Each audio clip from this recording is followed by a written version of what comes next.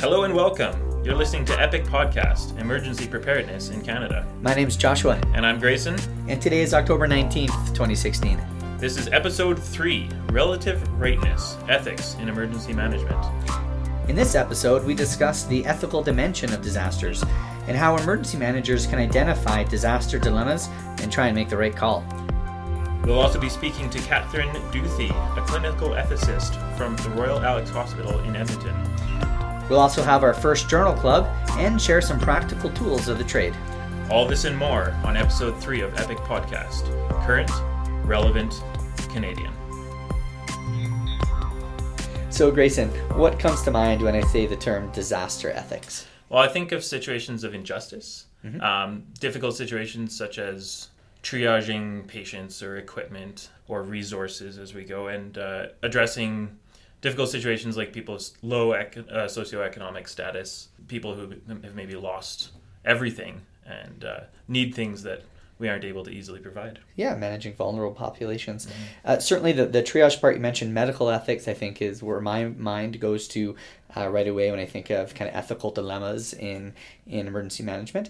But I think it's important to realize it's much more than just the medical ethics. There's all sorts of things that come into play. Business ethics, truth-telling, how we basically deal with any major decision in a disaster setting. Chances are there's some ethical dimension to it. So I think, we'll try and explore that a little bit in this episode. One concept from a prof at York University whose presentation I was able to review it's Etkin, and he talks about this concept of ethical maturity of emergency managers, and are emergency managers really up to the task, so to speak, for making these big decisions, and how much of our training involves ethics and ethical decision making. He reviewed a few of the big high-impact journals in emergency management and found that only 0.08% of them even mention ethics, and things like morality and stuff don't seem to come up too much in any of the big textbooks either, so we might have some learning to do. All right, well, let's take a listen to this interview. My name is Catherine Duthie. My title is clinical ethicist. I cover the North Zone of Alberta, as well as the Royal Alexandra Hospital here in Edmonton. And my role is to assist healthcare teams, patients, families, volunteers when there's uncertainty or disagreement about how to move forward, usually in a clinical scenario. Awesome. And what, in large terms, is clinical ethics, just as a field, for those who might not know? I almost feel like we'd have to go back to what ethics is to kind of give a good answer to that question. Really, it's the inquiry about what the good or right thing to do is, and in healthcare, how healthcare professions are set up is that they're guided through codes of ethics, and there are certain duties and obligations that healthcare providers have. So within clinical ethics, one of our roles is to try and enable healthcare providers to understand what that means in a particular scenario, especially if it's a case where there's a true dilemma, where it feels like there's two really important things you want to be able to accomplish and you can't do both. Right. So that's how it fits with the healthcare context. Excellent. And in terms of disasters, what are some of the classic ethical dilemmas that seem to crop up in disasters? Mm-hmm. Well, in that case, we sometimes talk about healthcare providers' duty to care and forcing people to come to work in circumstances where they might be putting their own well-being in jeopardy, or maybe leaving family members at home in less than safe situations. We often talk about allocating resources, so if there's a surge in need for whatever it might be, ventilators, even just time with a clinician, how to allocate that. What our goals should be. Should we be treating people the same way we would in day-to-day healthcare, or really whether it's about minimizing the overall impact of that disaster by getting the most numbers of people healthy, or at least addressing their immediate healthcare needs. So those are the types of questions that come up Awesome. in ethics on that topic.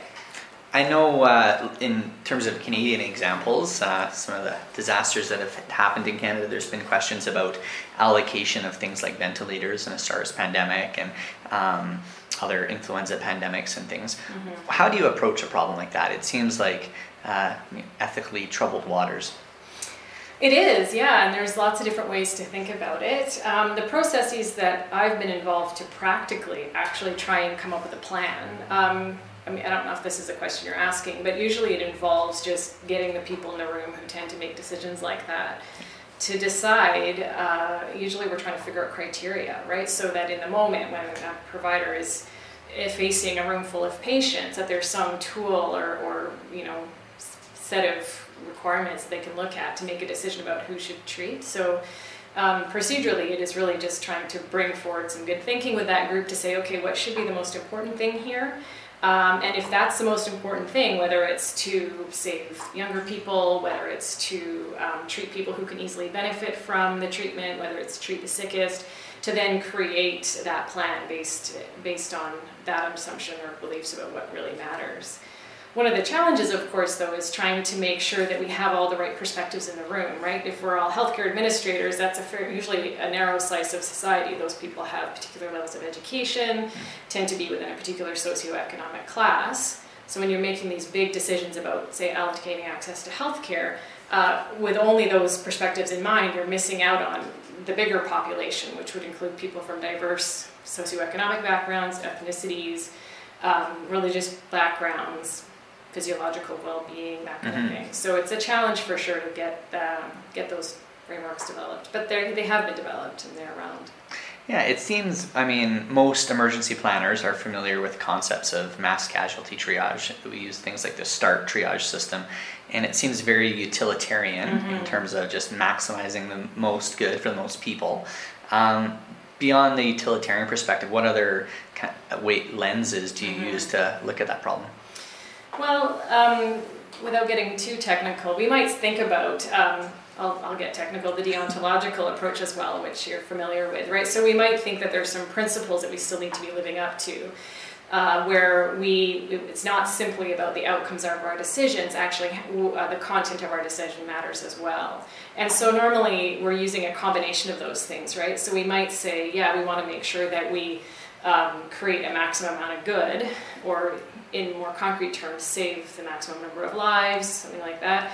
There's still going to be limits to how we can achieve that. So we might find that it would be acceptable to prioritize a child over an elderly person, but we would still try and make sure that that elderly person is warm and has fundamental needs met. That doesn't necessarily mean that we would take very drastic steps to try and achieve the outcome that we're looking for, right? So, and fundamentally treating each other with dignity and respectfully no matter what would be a principle we'd want to live up to, even if we're trying to achieve more utilitarian goals of enabling to minimize the impact of the disaster, if you think about it that way. Right.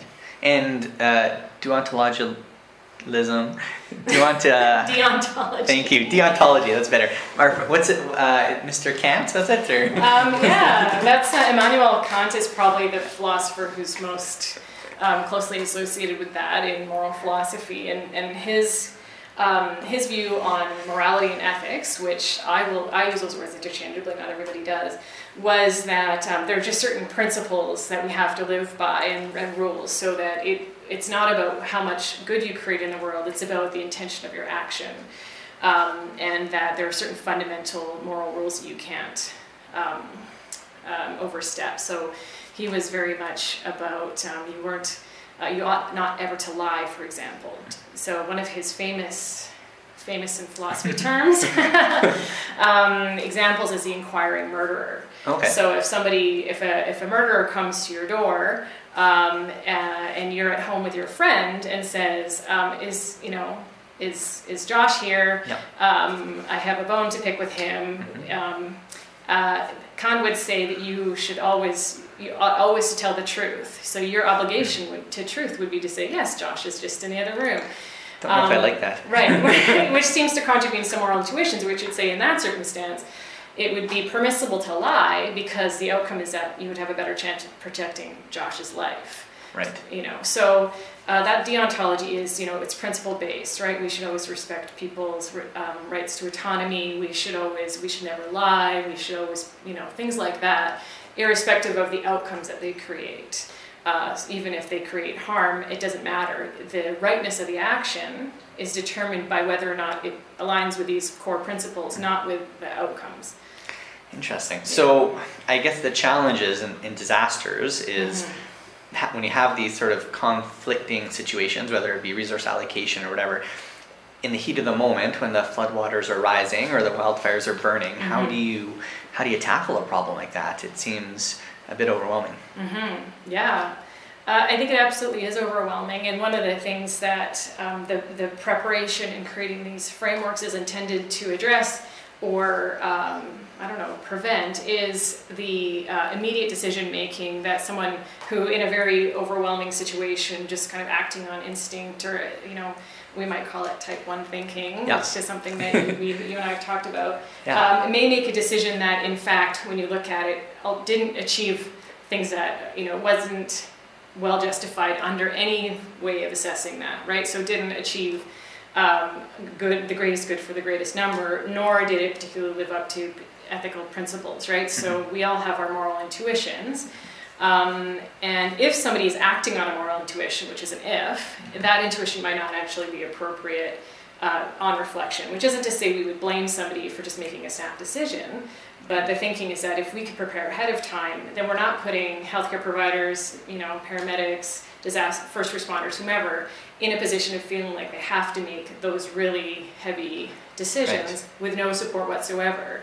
That if you can, give them something to say, okay, here's our priority, then at least they can make those decisions in a more informed way, and in a way that maybe doesn't sit so heavily on their shoulders too, which I think is important.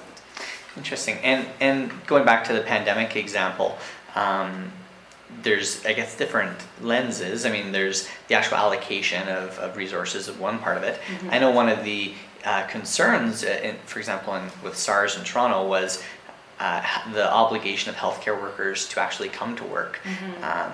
The average nurse signed up to work on a unit in a safe environment, and then now you're telling them that there's this potentially life-threatening disease with no cure, and other nurses are getting sick from it.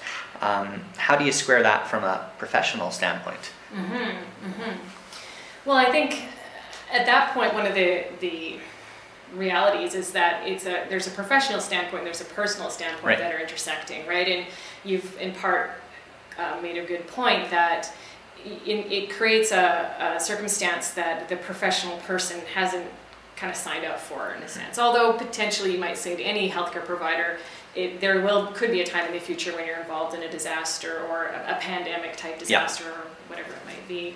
And I think the tension arises when people feel the duties in their own personal lives. So if you imagine people are parents or looking after their children, elderly loved ones, or whatever that may be, they're feeling that tension between their obligations to that versus their professional obligations to their patients and their colleagues. And so the first thing I think is to recognize that there is that tension, right? We can't simply say, well, it's your professional duty, what's wrong with you? Yeah. It actually, you need to recognize the bigger picture and think, okay, how can we support our professionals to come in and follow through on what we think is an important part of their professional obligation, so that they're not put in that awkward's not even the right word, very brutally difficult dilemma of deciding between their patients and clients, colleagues, and their families, right? So can we make sure that we have maximal safety precautions so that it's not all things that could be done to prevent them getting sick is done? Can we provide support so that there are people who can look after their children, so that, what I mean, right? Like that might not actually go far enough for some people, especially if they feel like their life is in danger, or they could be bringing home a communicable disease to their family. And that was the concern with Ebola, was nurses and physicians insisting on going to a hotel instead of going home because they fear bringing something back with them. And that's we have to be really I think recognize that that's entirely appropriate for people, human beings, to be worried about that, right? It's not just you're a physician, but you're not only a physician, right? And so, could we then pay for that hotel for 2 weeks and get food delivered, right? Like that's the principle of reciprocity comes up, where we're trying to enable people to follow through on what we may think of their professional obligations, or just their obligations as a human being, we might think of, by taking away some of the cost of that, right? The personal and professional cost of that. And how good do you think people are at, if I were to ask a nurse, for example, let's say the next novel disease crops up, how likely you are to come to work. Are people good at forecasting their future decisions, or is that something that's difficult until you're actually in the moment? Balancing that, because from a planning perspective, I mean, I think you would want to know that. It'd be nice to know that only, the 60% of my nursing staff are going to show up during a disaster or what have you. It doesn't necessarily even have to be healthcare, I guess. It could be any planning. But are people generally good at weighing those ethical dilemmas ahead of time if you pose the question, or? That's a great question. I mean, in part, I would want to know what they've learned from SARS. I don't know if those sort of pre and post questions were asked, but I'd be, in some ways, that's an empirical question. From my experience in other types of scenarios where people anticipate what their reactions will be, and then where you see people who have been through them, I have seen a difference, right? Because like in all of us in this planning, obviously people try and learn from other disasters and take that knowledge into consideration, but inevitably we're making assumptions, we're making stuff up, right? We're kind of creating a picture. What will this be like? Okay, how do we prepare for that? And inevitably, some of that picture is not going to be accurate. And I think that's true for individuals trying to anticipate what their behavior will be.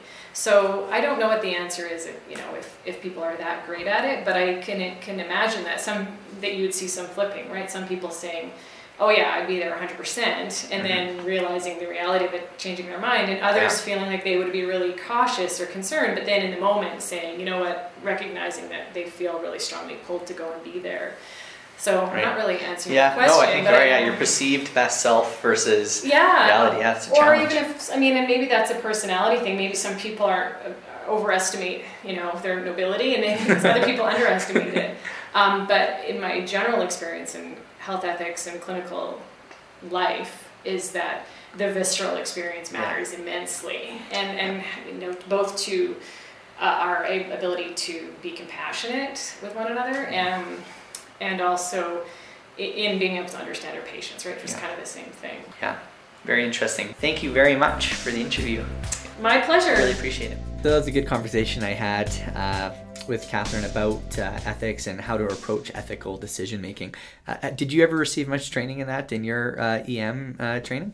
I can't say that it was a main focus. I think there was a segment or two, and it's often brought up in the aftermath. But in the moment, ethical decision making, I don't think is really covered as much as it should be. I'm sure there was probably a PowerPoint at some point which I was exposed to, but I agree. I didn't get a huge amount either. And it's always easy to armchair quarterback, as we know, and that's disasters are disasters for a reason. But I think there's some important points that come up about at least having a framework to approach ethical problems.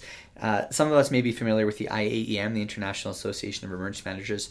They've come up with a code of ethics. I don't know if it's really grounded in any of those ethical principles per se that we discussed, beneficence and things like that, but at least it's a starting point. Absolutely. I think that's actually common in a lot of ethical frameworks, is that they're more value statements and they're based on more business model type things than the actual ethical theory behind it. But. And the presentation, which is in the show notes from York University, talks about disaster complexity and how ethical decision making maybe changes based on the complexity of a disaster, which, by the way, I think maybe a future podcast episode on its own is complexity theory.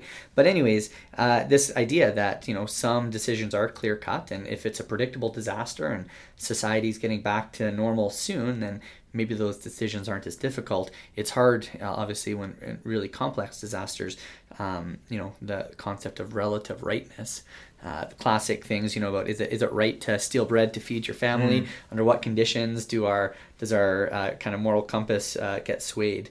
The other issue is the so-called social contract that we have. As emergency managers, we're in a position to make big decisions, and we're sometimes we forget. I think as much as I personally like to poke fun at bureaucracy and inefficiency in government, that there is a certain amount of protection that's afforded to going through 4 layers of committee, or having 8 people have to sign off on funding decisions and things like that, and that normal bureaucracy that in some cases at least insulates and through time kind of protects us from making impulsive or maybe not totally thought out decisions is generally lacking in a disaster, right? That's the ultimate scarcity is time. That sort of ethical system of checks and balances just isn't in place. And it seems like a lot of disaster managers have a mind frame of this utilitarian approach. Absolutely, and the the research tends to suggest, anyways, that we might overcall it sometimes when we think that there's a scarcity. When we review our paper in a few minutes here, it talks about the idea of relative scarcity versus absolute scarcity. And historically, in North America, we're so well resourced. There's few examples of times when there's really a true scarcity, and sometimes perceived scarcity can force us into that utilitarian thinking. Especially when we're talking about the medical realm. Yeah, and it's helpful to look at some examples. So what comes to mind for me locally is the Pine Lake tornado, which happened around 2000 in Alberta. And tornado hit a trailer park just near Red Deer, which is kind of halfway between Edmonton and Calgary. The initial reports were that there was a mass casualty incident, and our regional trauma center activated their Code Orange plan, and patients were sent home from the emergency department in anticipation of sicker patients that would be coming in that would be very resource intensive. And it turns out those patients never came. And I think that's a bit of an example of how it's the initial reports sometimes are worse. Absolutely, and that's not a critique on responder actions, because that is currently the accepted model. Is you ramp it up as high as it can go, and then you tailor back as things come in. But the unexpected cost of that, like you said, sending patients home who maybe needed to stay in the hospital for these non-existent patients. Yeah. And the utilitarian model is huge in START triage, which is what most EMS responders are trained in, simple triage and rapid transport. And essentially that's if you're triaged as black, that's a socially mandated DNR that you've been given. That's right. That's a very ethically heavy decision made by quite often someone with minimal medical skills, let alone ethical training. Yeah, a junior responder often, or a first responder. So I think it just highlights the point that, ethical decisions and dilemmas do exist. So when you're working in an EOC or a incident command post, having that thought about what are the ethical implications of our decisions. In High River, another recent example, there's unintended consequences sometimes, and issues like property rights and decisions to remove firearms from people's homes were made out of, I think, very well-intentioned public safety rationale, but were perceived by the public as an assault on their rights, and there is all sorts of complaints and it's criticized heavily in some of the after action reports. I really like that example because it's a good example of how one ethical model doesn't fit in the aftermath. So at the time, this utilitarian model is like, okay, we have a public danger that we have to address. So this is during the floods. Our CMP did some entry into houses to make sure people were evacuated, found unsecured firearms, and had to make this decision whether or not to remove them. And at the time, it was a public safety, maximum benefit, utilitarian model of decision-making. In the aftermath, boils down to a bit more of an individual rights issue, boils down to virtue or some other ethical models that apply in the aftermath, but not in the during, really. Yeah. So I think next, why don't we talk about our journal club? So, Josh, what is Journal Club? Okay. What is this new element to our podcast? That's a good question, Grayson. So, Journal Club is essentially a group that meets to discuss new literature or review so-called landmark papers. So we thought we would incorporate this into our episodes, and each episode try and bring up at least one or two papers that we thought were worth a read, and we'll give you the synopsis if you don't have time to read them. So for this one, this is a paper, and I'm going to butcher this name. It's Sands-Kraiker. There's some Z's and J's and K's in the name, but Matthew Sands-Kraiker and colleagues Madsen and Alendro. The paper is called Unstable Ethical Plateaus and Disaster Triage, 2006, from the Emergency Medicine Clinics North America Journal. I think this is probably one of the most definitive papers that I've ever seen that really truly critiques medical triage decisions, and specifically disaster triage, MCI triage, and it challenges some of our assumptions. Absolutely. The very first assumption that I was challenged on was even my understanding of utilitarianism. I always thought of it as the most good for the most number of people. It's actually just maintaining the most amount of happiness overall. It doesn't mean for the most people. It actually just means in general. Which is very difficult to measure in disaster circumstances. So absolutely, maybe it's not the greatest model for disasters, as he argues later in the paper. And it's not even the only model that's used in the world. You look at some regions, such as Israel, that have frequent mass casualty events and bombings and things like that. They've opted to not take a utilitarian approach. They actually give very aggressive interventions, high resource interventions in the field routinely. For the medical folks in the room, they do things like pre-hospital intubations, needle decompressions, and even ED thoracotomies routinely with their sickest patients in triage. And that's counter to what we're kind of taught in the sense that these really high resource interventions shouldn't maybe be done quite so readily. I wonder if that's a lesson learned about perceived scarcity, where you think that you don't have the resources, where maybe you do. Maybe you do have the time. One of the other issues I like that's raised in the paper is, they look at triage from different ethical perspectives, but they also call for public consultation and saying that, do we necessarily have the social license to be making these big decisions without the larger support of the community? And might we think about doing consultations ahead of time with a town or a city saying, hey, if something really bad happens here, are you okay with us making these decisions? If you meet these criteria, we're not going to treat you. And if you meet these criteria, you will.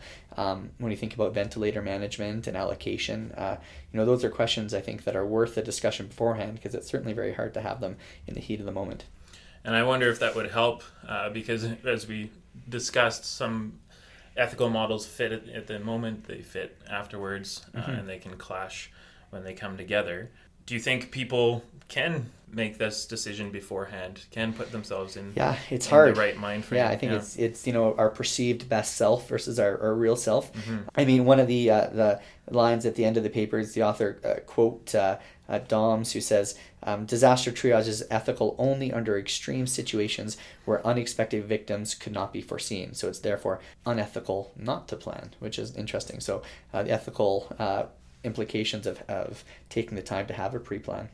All right, well, moving on to our next section here, we're going to go into our tools of the trade, where we try and bring you relevant and real-world resources and tools that are helpful for emergency manager. This episode, we wanted to talk about a tool developed by Texas Instruments, which is called the TI Ethics Quick Test, which comes up a lot in the business ethics literature, so useful maybe for business continuity planners and things as well. But essentially, they take all of this academic ethics discussion, and on something that could fit on a business card, they've got a little snippet of a few questions that can kind of get the ethical part of your brain going. To go through the questions here, it says, question number 1, is the action or the proposed action legal? Does it comply with our core values? If you do it, will you feel bad? How will it look in the newspaper? If you know it's wrong, don't do it. If you're not sure, ask, and then keep asking until you get an answer. So going through the process of identifying all the values that are at stake, and then using some of these classic ethical tests. Locally, I think we call it the Calgary Herald test. So how would you like it if what you did was on the front page of the Calgary Herald tomorrow? Would you be okay with it? Asking those questions, I think, can be useful, in the heat of the moment. And it sounds like it's a good way to keep these issues in the forefront of your mind while you're making the decisions. I'm sure any ethicist looking at this would take issue with some of the theory behind it, but it boils down to getting it into the forefront of your mind, not necessarily a full understanding of the 8 years that somebody spent learning about complexities of issue. Yeah. So I'd encourage you to look at the show notes. We've provided some resources, including a great presentation from York University. We have a link to the IAEM Code of Ethics, and as well as this TI tool. All right, and that's all for this episode of Epic Podcast, Relative Rightness, Ethics in Emergency Management. A huge thank you to Dr. Catherine Duthie for volunteering her expertise and agreeing to be interviewed for this episode.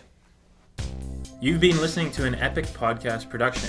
As always, this production is designed as a supplementary educational tool for the emergency management professional, and the views and opinions explored during this podcast do not in any way represent the agencies or organizations that myself or Josh are employed by or may be a part of. For more information about the show or the people on it, please visit our website at epicpodcast.ca. And feel free to follow us on Facebook at Epic Podcast, all one word, or send us a tweet at username Epic Podcast. Until then, I'm Josh. And I'm Grayson. This has been Epic Podcast, Emergency Preparedness in Canada. Current, relevant, Canadian.